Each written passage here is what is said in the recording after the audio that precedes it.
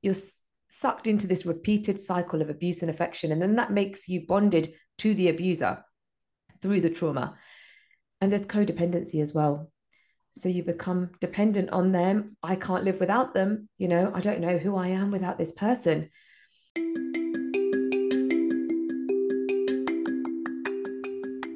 Hey y'all, thanks so much for listening in today to the Confident Mompreneur Podcast, the podcast by real women for real women, where we talk about real life difficulties and triumphs as women, moms, business owners, and more.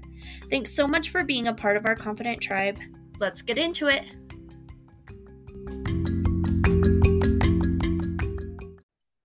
Hello. Hello, how are you?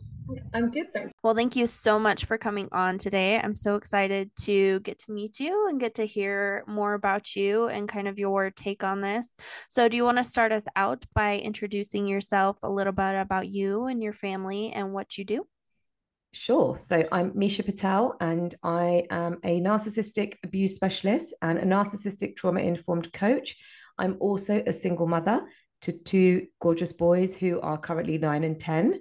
So it's very, very busy. I'm an entrepreneur. I run my own business. And all in all, I am just like every other mum, trying to do her best. Yeah, that's me. I love it. It sounds like we have a lot of similarities there. Single moms, running businesses, healing from abuse, all of the different things. So, how did you get into that specialized area of like healing from narcissistic abuse and trauma? So for me, my marriage broke down when I was around 30 years old. Two children. Well, actually, it was long before then when I think about it, really. I'd just given birth to my youngest and was told that my my ex-husband at the time basically said that he doesn't think our relationship's going to work.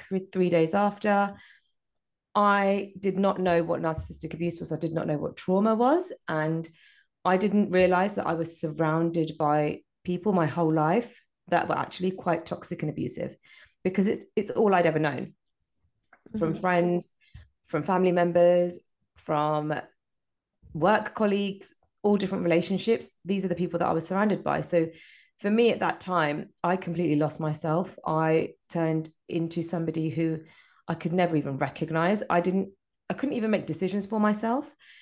My life revolved around my children. I became heavily codependent on them.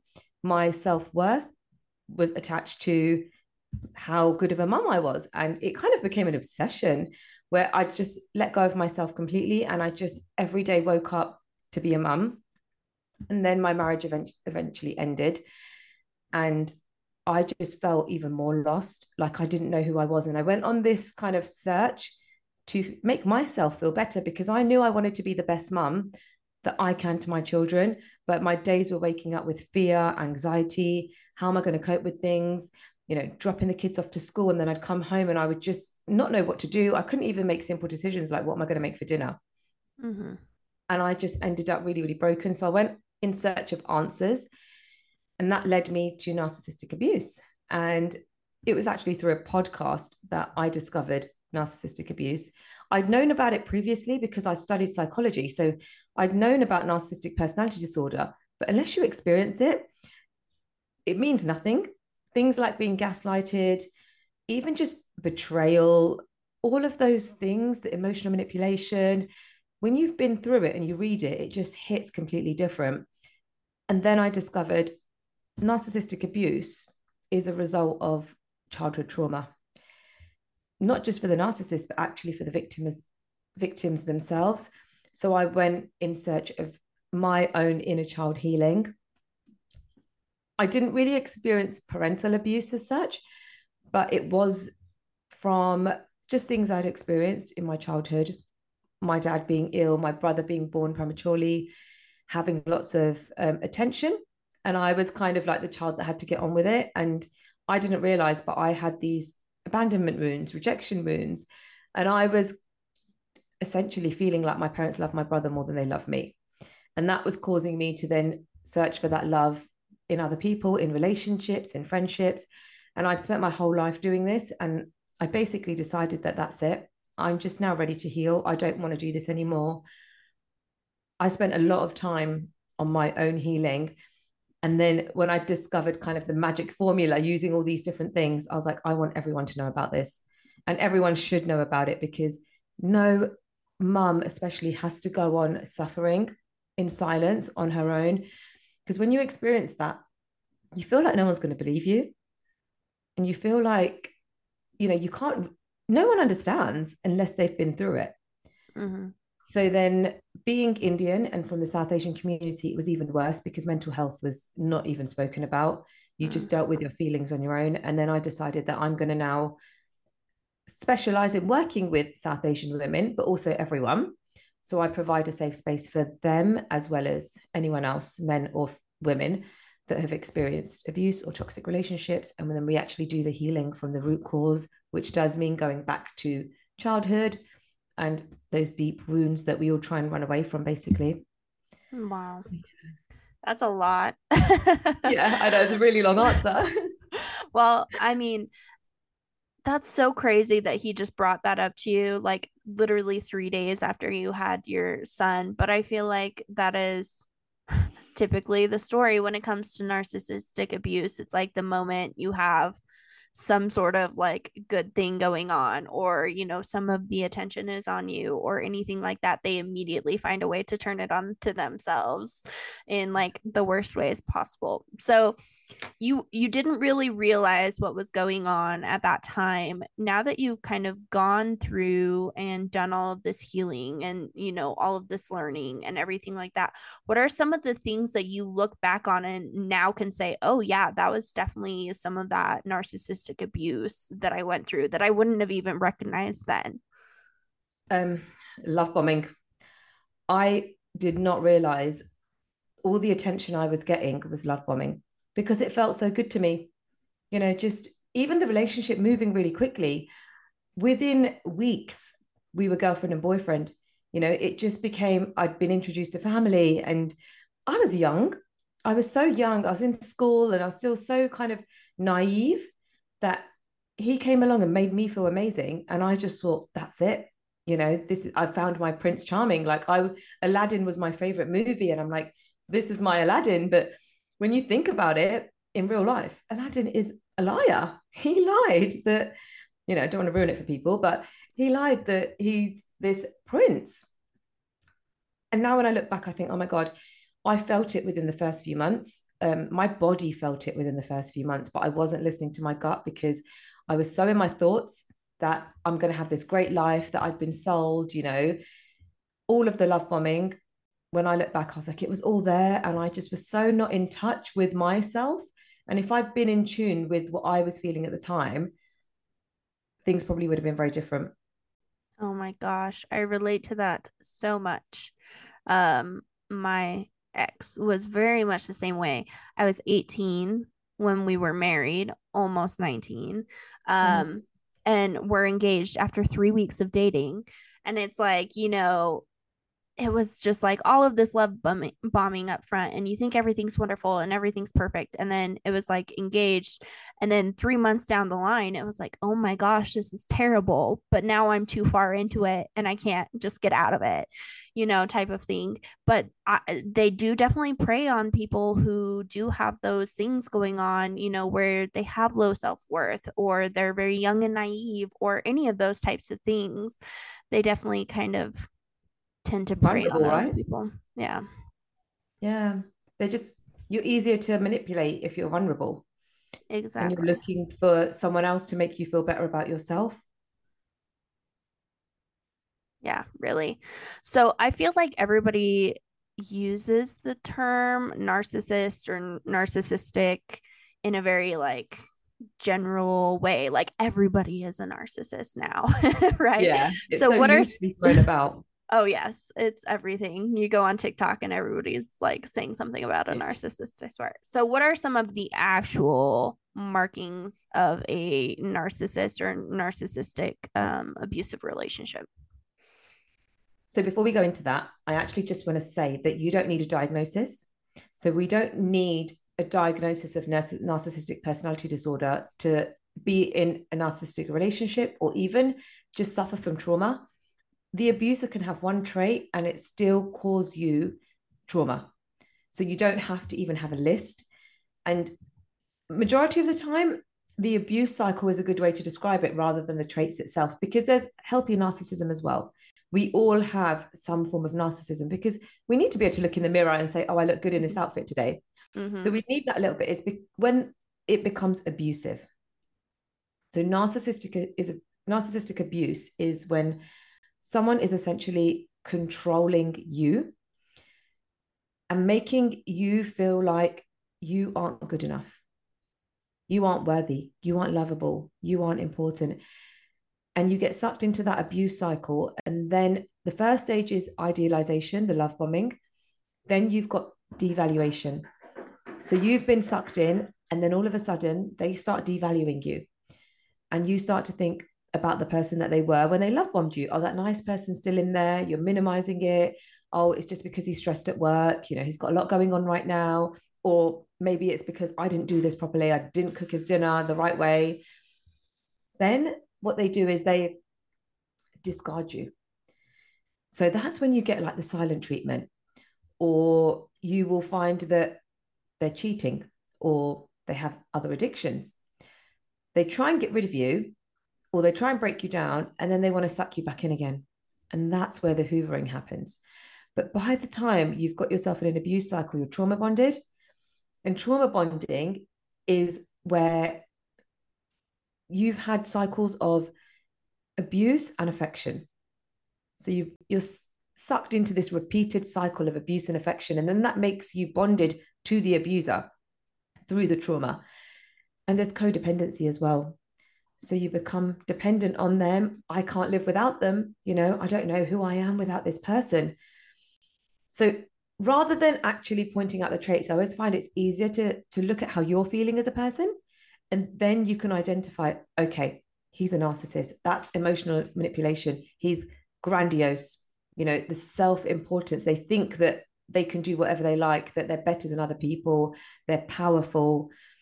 They have those kind of traits where in front of other people, they're really great. But then behind closed doors, you see a different side. Mm-hmm. And there's different types of narcissists as well. It doesn't always fit by the textbook because they've got covert narcissists, more subtle. You've got the overt narcissist. You know, sometimes I'll have a client and she'll be like, oh no, but he's not a narcissist at all. Like, you know, he's not confident and he doesn't love himself and he's not arrogant. He doesn't show any of that. But actually, that's an overt narcissist. The covert are a lot more subtle. They will make those comments and they'll actually control you in ways that you don't even realize. Oh, I'll drive the car for you, you know, and even financial abuse, like start paying for everything, make you feel really, really good. And then all of a sudden it's like, oh no, you've got to give me your money. And you get so sucked into it, you don't even see it happening. So they're just some of the kind of red flags. But I always like to focus on more how you're feeling.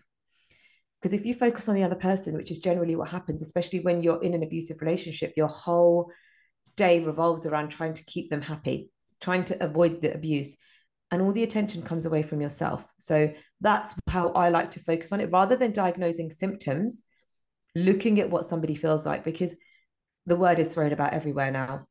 You know, oh, she likes to post mirror selfie, she must be a narcissist.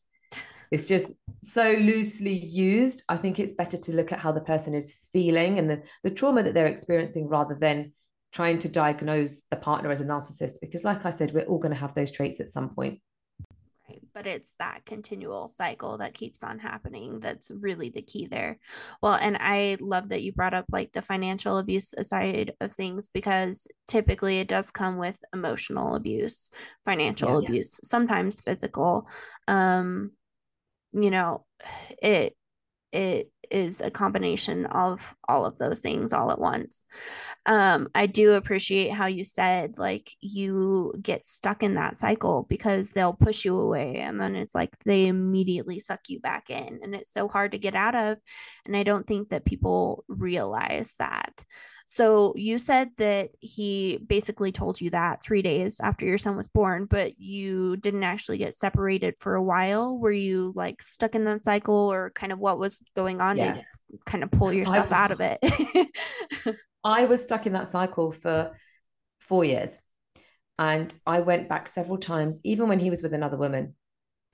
I went back several times, 4 times, I think. And at one point, I'd moved everything out, including like my baby's cots and everything. And I still went back because in my mind, I needed him. He was my drug. I was trauma bonded. And the only way I could feel good about myself was to have that drug. So even little things like I had a client today and she was just saying how her ex had put an X at the end of his text message. And for her, it was like, wow, he's put an X, he still cares about me, like a little kiss at the end of it. And, for me, it was little things like that. I can't even remember because I'm so far out of it.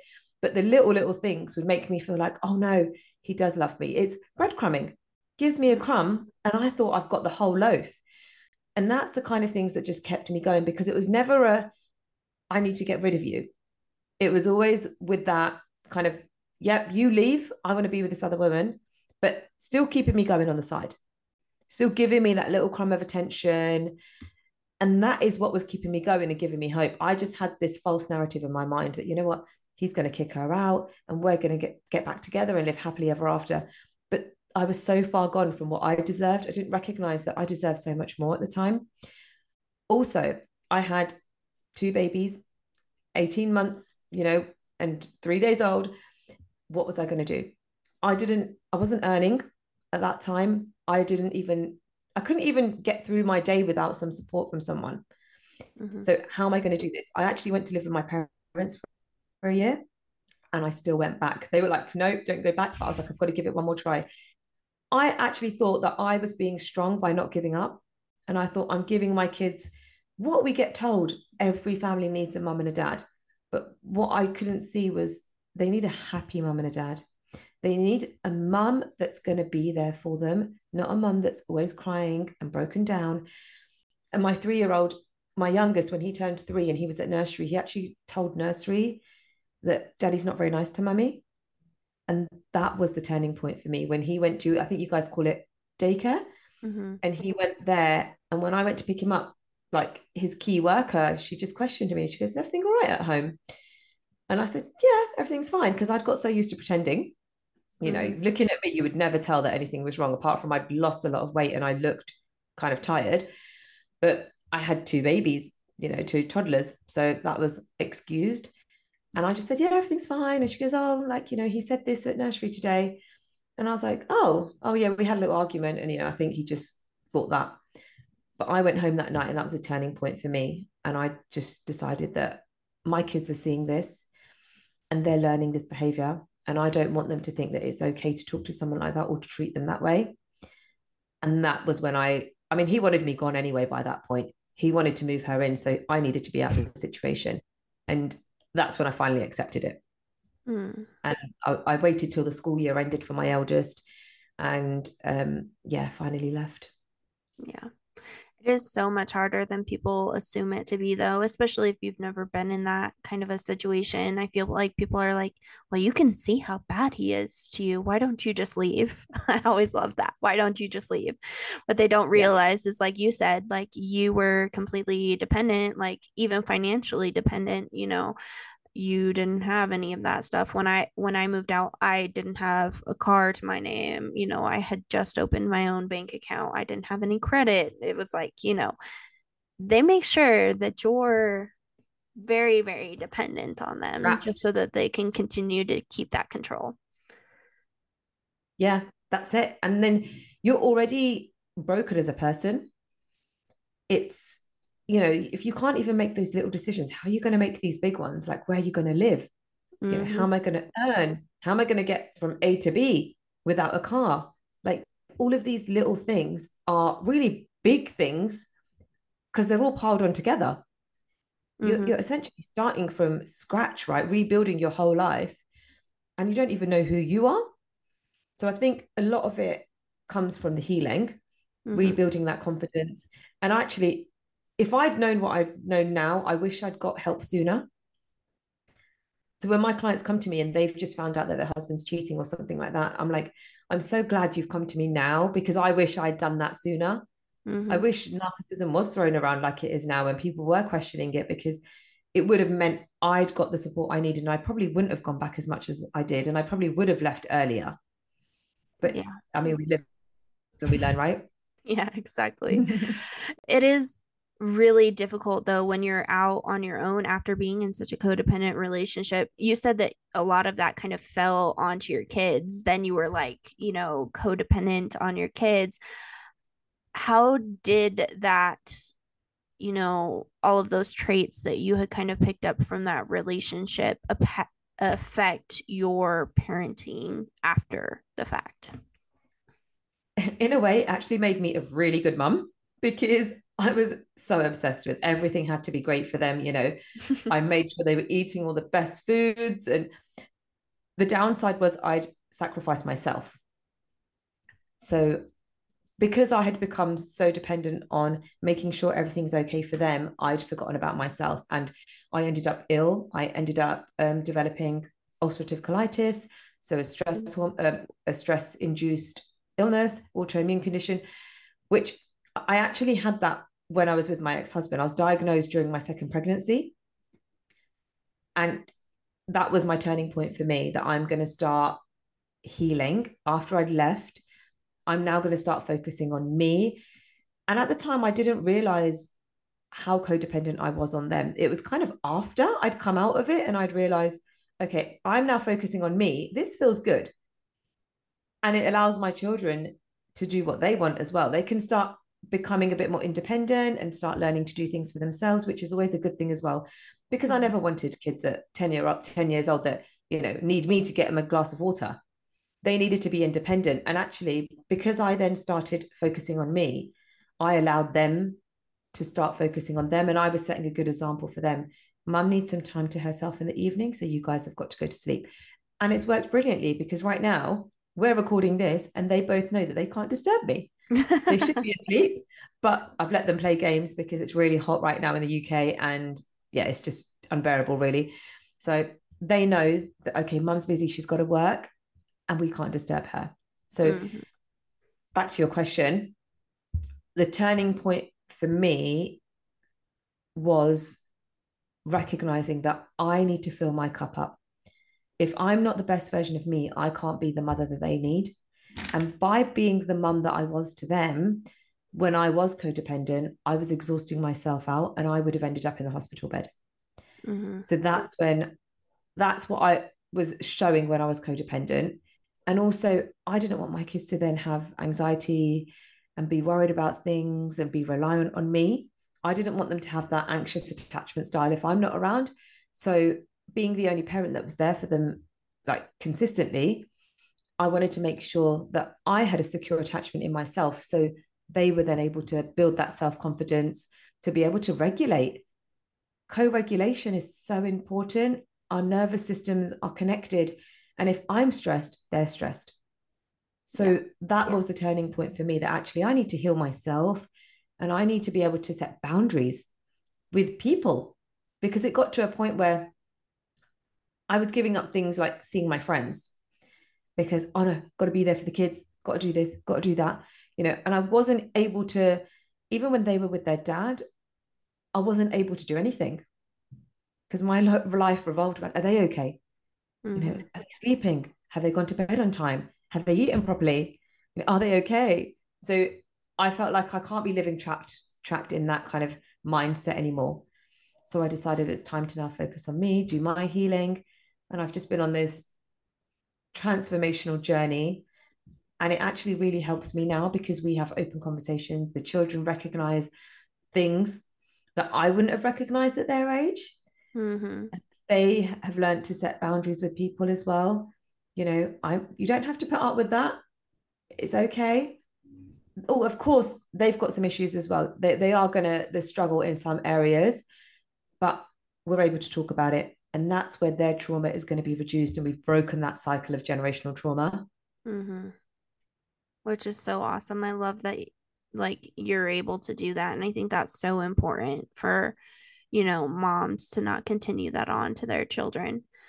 How hard was it for you though to start focusing on yourself? Because when I started doing that, it was like I had released these floodgates of all of the emotions that I had held back, for so long, or, all of this stuff that I just hadn't put the time or energy into now was like at the very forefront, and it was kind of overwhelming.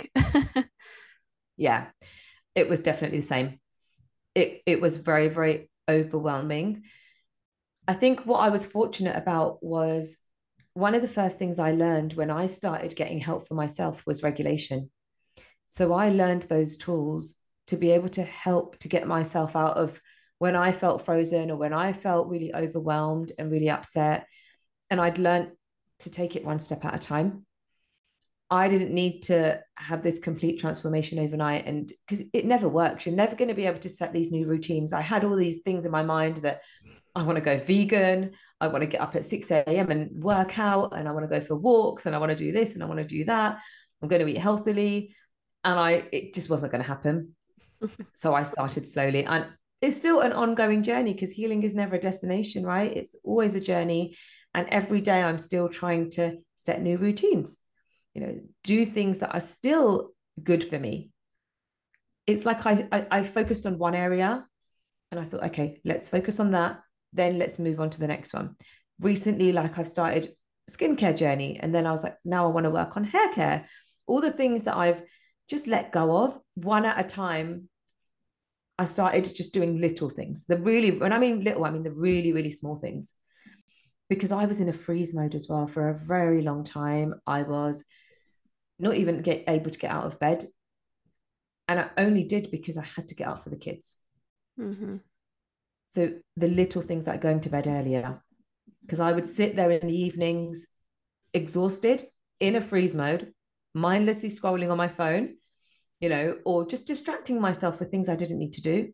So I started to recognize this is what I'm experiencing. I'm in a freeze trauma response. Let me work out why I'm in this response, and let's start feeling more safe and regulated to go to sleep earlier so I can then wake up earlier. Very, very small.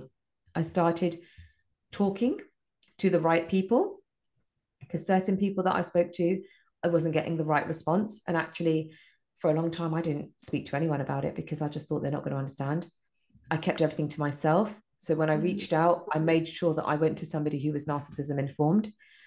Slowly, I started building a network of school mums, other friends who'd been through the same thing. So you don't even have to talk about it because they understand. If you say something, they completely get it. You don't have to explain. And all of this really helped in my healing journey because you feel really alone in that moment and you feel like you're the worst mum in the world and you're the only one that feels this way. And everything you see, especially with social media, Instagram, I'm seeing all my friends with their perfect families and living these perfect lives. And, they're going to the school run all dressed up and I'm there in my like ripped clothes and just putting whatever I can on, doesn't even match. They just look beautiful. And I felt really bad. So I was like, one step at a time. And I started actually rationalizing. I did cut myself off social media. I gave myself the time to sit with the feelings because healing is in the feeling. And I was trying to resist those feelings. But rather than letting it put me into a depression, I just let it trickle out. I'm going to deal with this problem now. And then I'm going to deal with this problem. And then I'm going to deal with this problem. But I think getting support was one of the biggest things that I did. And I'm so grateful because it is life-changing. And I don't think people realize how life-changing it is. And I thought I was going to be judged. I thought I'm going to be there and they're going to be like, well, because my previous experience was like that. I went to a counselor and I told her what I was feeling. And then we had a couples counseling session and it all got completely flipped around onto me. I'm the crazy one and I'm doing this and I'm doing that. So it kind of put me off because I thought everyone's going to be like that. But then I discovered somebody who was narcissism informed and it really changed everything. I was heard, I felt safe.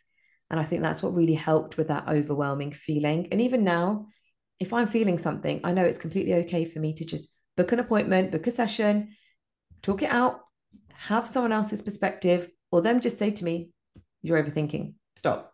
Why are you worrying about that? So it really helps to just have a community and a network or someone to reach out to prevent that overwhelm because you're not alone, but we feel like we're alone.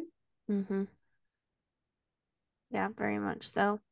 I love that you talk about that therapist thing because that was always a conversation, you know.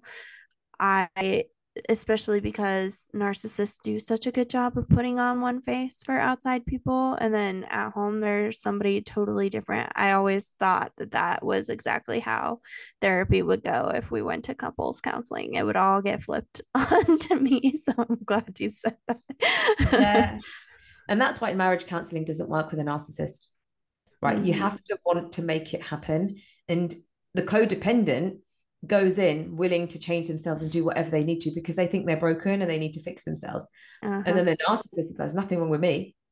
So nothing changes. You only end up losing yourself even more because it just reinforces that, oh, it must be me. Hmm. Because they're just so eloquent in the way that they manipulate people. Yes. And as a victim, when you've got trauma and you're suffering from that complex PTSD, you go into your fight mode or you end up looking like the crazy psycho and they Yes. end up looking really calm and composed. Oh, but he's so calm. You calm down now and you've been That provoked. reactive abuse. That's it. Yeah. Yes. Yeah. After years of baiting and provoking, right? Yes. You're gonna flip. Hmm. Well, and I think it's really important to talk about like all of those traits that we kind of pick up through those years of kind of um training Surviving. and yeah, manipulating and just trying to survive it. We pick up all of these negative traits and then it's so hard to let go of them through that healing process. But I think it's really important, like you said, especially when you're a mom and you're trying to raise kids and you're trying to kind of break free of that to work on healing that stuff for yourself so that you're not passing it down to your kids. And you know, generational trauma, I think a lot of people talk about now, and it can just come from one generation. You know, you said that you had a pretty good relationship with your parents, but you know, your situation could have heavily impacted your kids if you hadn't made those changes. So it can change things for generations to come if you don't heal it for yourself and for your kids now. 100%. And I think there's also cultural conditioning. Mm-hmm.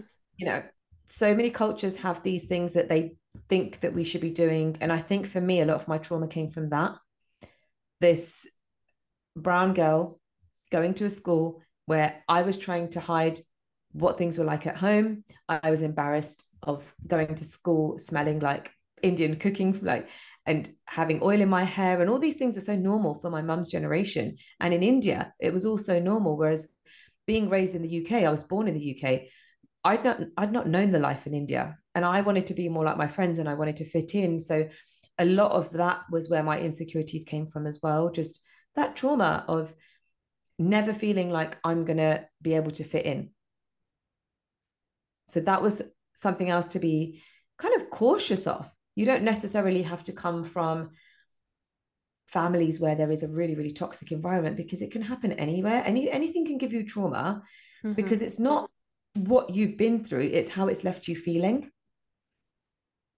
And as children, we do internalize a lot of things. We blame ourselves for things. If my mum was angry, for example, I'm going to think it's because I didn't make the bed in the morning, Mm-hmm. not knowing that as adults, they have all these responsibilities and all these stresses, and she's just burnt out. So there's a lot of things, obviously, that when you begin your healing journey, you start to unpack and you start to actually think, oh, this is why I'm this way, but that's Mm-hmm. not me. And I can change that. And even with what you spoke about with reactive abuse and all the traits that you pick up, we have mirror neurons, and the mirror neurons in our brain essentially copy that behavior of somebody else. So when we like walk down the street and we smile at someone, like they smile back, because the mirror neurons in their brain say, oh, she's smiling, let me smile back. Similar with survival. You need to befriend the bully, you need to become like the bully. So then they don't abuse you, essentially. So you do pick up these traits, and then you end up having this conflict. Like, I had to scream at my kids because they weren't listening to me, because they were so used to being screamed at. And I didn't like that. So for me, it was working on what was triggering me. So then I'm able to then stay regulated and speak to them in a way that I want to. so we can have an open conversation. Of course, I'm going to be triggered. We all are. We're all going to be triggered by things that happen that take us back to our past experiences. But it's about just staying in the present moment, telling your nervous system that you're a grown adult now. You're not that little girl who wasn't able to run away, who wasn't able to fight her parents or teacher when she got told off. You're a grown adult now. Bringing yourself back to the present moment really helps you to just regulate, tell your brain it's okay, rather than it just getting worse and worse and worse and you becoming more and more activated. Yeah, I love that a lot because it is really hard not to fall back into those patterns, especially when something happens to dysregulate us. A child screaming mom at us 50 times will usually do that. Yeah. So, what are some of the specific tools or tricks that you use to help you get out of that state and into a more regulated state in order to be a better parent for your sons? The first thing I would do is make sure that I'm well rested, fed, watered, right? Because if we're sleep deprived, it's so hard to stay regulated. Breathing. Breathing is one of the biggest things. Conscious breathing, making sure that I am taking breaths into my belly. And when I'm feeling myself becoming quite dysregulated, dysregulation is you going into your sympathetic trauma response. So your fight flight response, your heart rate increases, your blood flow speeds up around your body because it's preparing you to fight or to flee. So your body, you need to override that. Emotion overrides logic. So what you need to do is take some deep breaths. I like to use a method called the 5-2-8 breathing, which is where you breathe in through your nose for 5, you hold for 2, and you breathe out through your mouth for 8. Breathing into your belly also helps to just calm your nervous system down. So that's a method that I like to use. But one thing I do want to say is it's so easy for me to say that, right? But we need to practice the tools of regulation even when we are feeling calm, because we don't jump into the deep end if we don't know how to swim. We need to learn in the shallow end first. And it's very similar with all these tools to regulate. We have to practice them even when we're feeling safe. So our nervous system builds a flexibility. It's called vagal toning because we have a vagus nerve, and that is what helps us to send the signals of safety to the brain. And that vagus nerve needs to be toned, and we need to keep on toning it. So conscious breathing is a big thing that really, really helps. And also bringing yourself back to the present moment. So counting backwards from 10. If I know that I'm starting to get really angry, I take my attention to my thoughts to counting backwards from 10. Looking around me, what are 5 things I can see in the room? What are 4 things I can touch? Bringing my awareness back to my body. What do my feet feel like on the ground? What does my bum feel like on my seat? What are 3 things I can hear around me? What are 2 things I can smell? What is 1 thing I can taste? I mean, you can mix it up depending on what's around you. It doesn't have to be in that order. But when you are bringing yourself back to the present moment, your vagus nerve is sending signals of safety to your brain. And it really helps you to calm down in the moment. Just recognizing that, okay, I'm starting to feel my heart rate speeding up. I'm starting to feel anger. Let me take control of this now before I explode. Mm-hmm. So that's some of the things that I've learned. Nobody's perfect. So there are going to be times that you will see me screaming at my children, but it's also about not having that toxic shame, right? Not instilling that toxic shame into them. So one big thing that I have changed, which my parents never did, was apologizing, taking accountability for when I mess up, and giving my children that space to say, Mum, you did this wrong. When you did this, it made me feel like this. And then I have to own that. I apologize. I didn't realize I made you feel that way. I'm sorry. I will try harder next time. Even toxic shame. Like, I'll give you an example. My son broke a plate a few weeks ago, and he was focusing on reading a book while he was trying to Marmite his toast.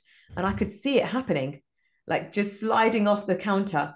And I just said to him, focus on your Marmite. Yeah. And within 30 seconds, the plate smashed, went all over the floor. I screamed, shouted at him. because I went into my stress response like danger. He could have got hurt. Like when a child like goes to run across the road, right? Of course you're going to scream and shout and get angry at them. But instead of then getting annoyed with him like I would have in the past and saying, that's it, no books for the week, you're not allowed devices. Instead of doing that, I actually had to rationalize myself and say, I'm really sorry. I screamed at you because I was worried that you were going to get hurt. And it was my natural response. It's not because you've done anything wrong, right? Because he was like, I'm sorry, I broke a plate. And I'm like, it's okay.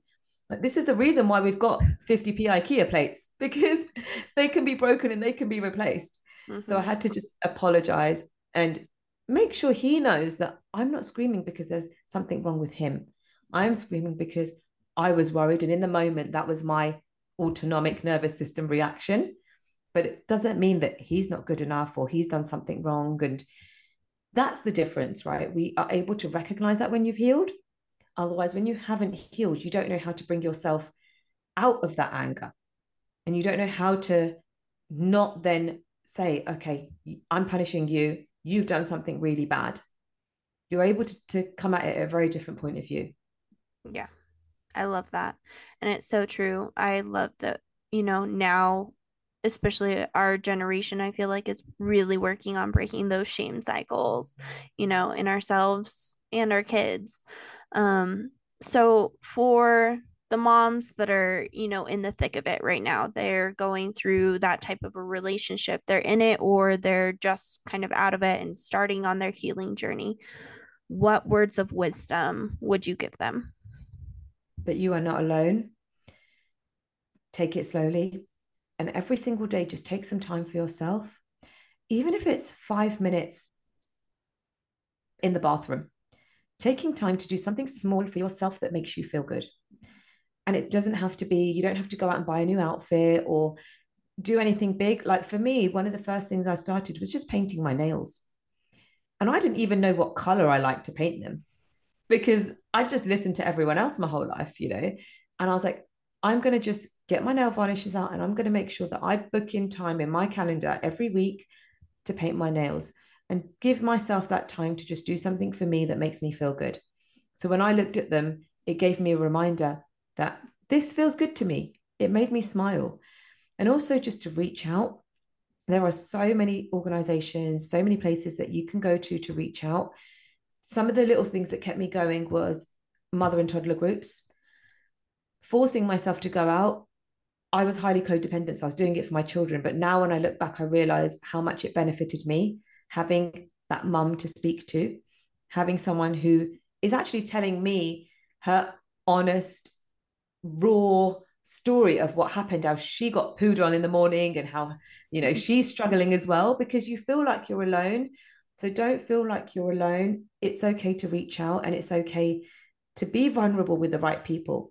If anyone makes you feel judged or anyone makes you feel uncomfortable, then you're not speaking to the right person. And it's absolutely okay to put boundaries in place and not share information with people, even when you're asked, because sometimes people just want to probe. And it's really important to be able to just say, look, I don't want to speak about this right now, or I'm not in a place to talk about it, because people don't need to know. And then you only speak to the people that you actually feel safe with. And having just some time to yourself really helps you to connect with what you're feeling, what you're thinking. So you don't need to have, you can do all of these things with children. You don't need to have like a spa day or book yourself in for a massage. Like you can do the little things every day that just help you to feel better. Yeah, I 100% agree. I did a social media hiatus for like, I don't know, 6 months, 8 months, something like that, just while I was going through and healing myself. And it was one of the best things that I think I did. But Yeah. well, thank you so much for all of this great wisdom. I feel like, we learned so much from you. And again, it's so nice to feel understood and heard, something that both of us have been through and can share. So, I know that you said you work with clients on this. So, what kind of programs do you have? Where can we find you? All of the things. So my handle is at Therapy with Misha, Misha. My website is www.therapywithmisha.com. Instagram is predominantly where I'm more active, and people can contact me on there as well. My inbox is always open if anyone needs support. I currently am doing one-to-ones, but I don't have capacity at the moment to take on new clients, but obviously when this goes out I may do, so please do get in touch. And I'm also launching a group healing program in September, because I found that the community aspect is really important, and going through it with other people just accelerates the healing program and the healing. I think to have that people to speak to familiarize yourself with, and to know that you're not alone. So that's starting in September. It has opened, the doors have opened for that, and all the information is available on my website or on my social media as well. Okay, perfect. Well, I'm sure there will be a few people reaching out to you, but thank you so much for being here with us. Thank you for having me. It's been great.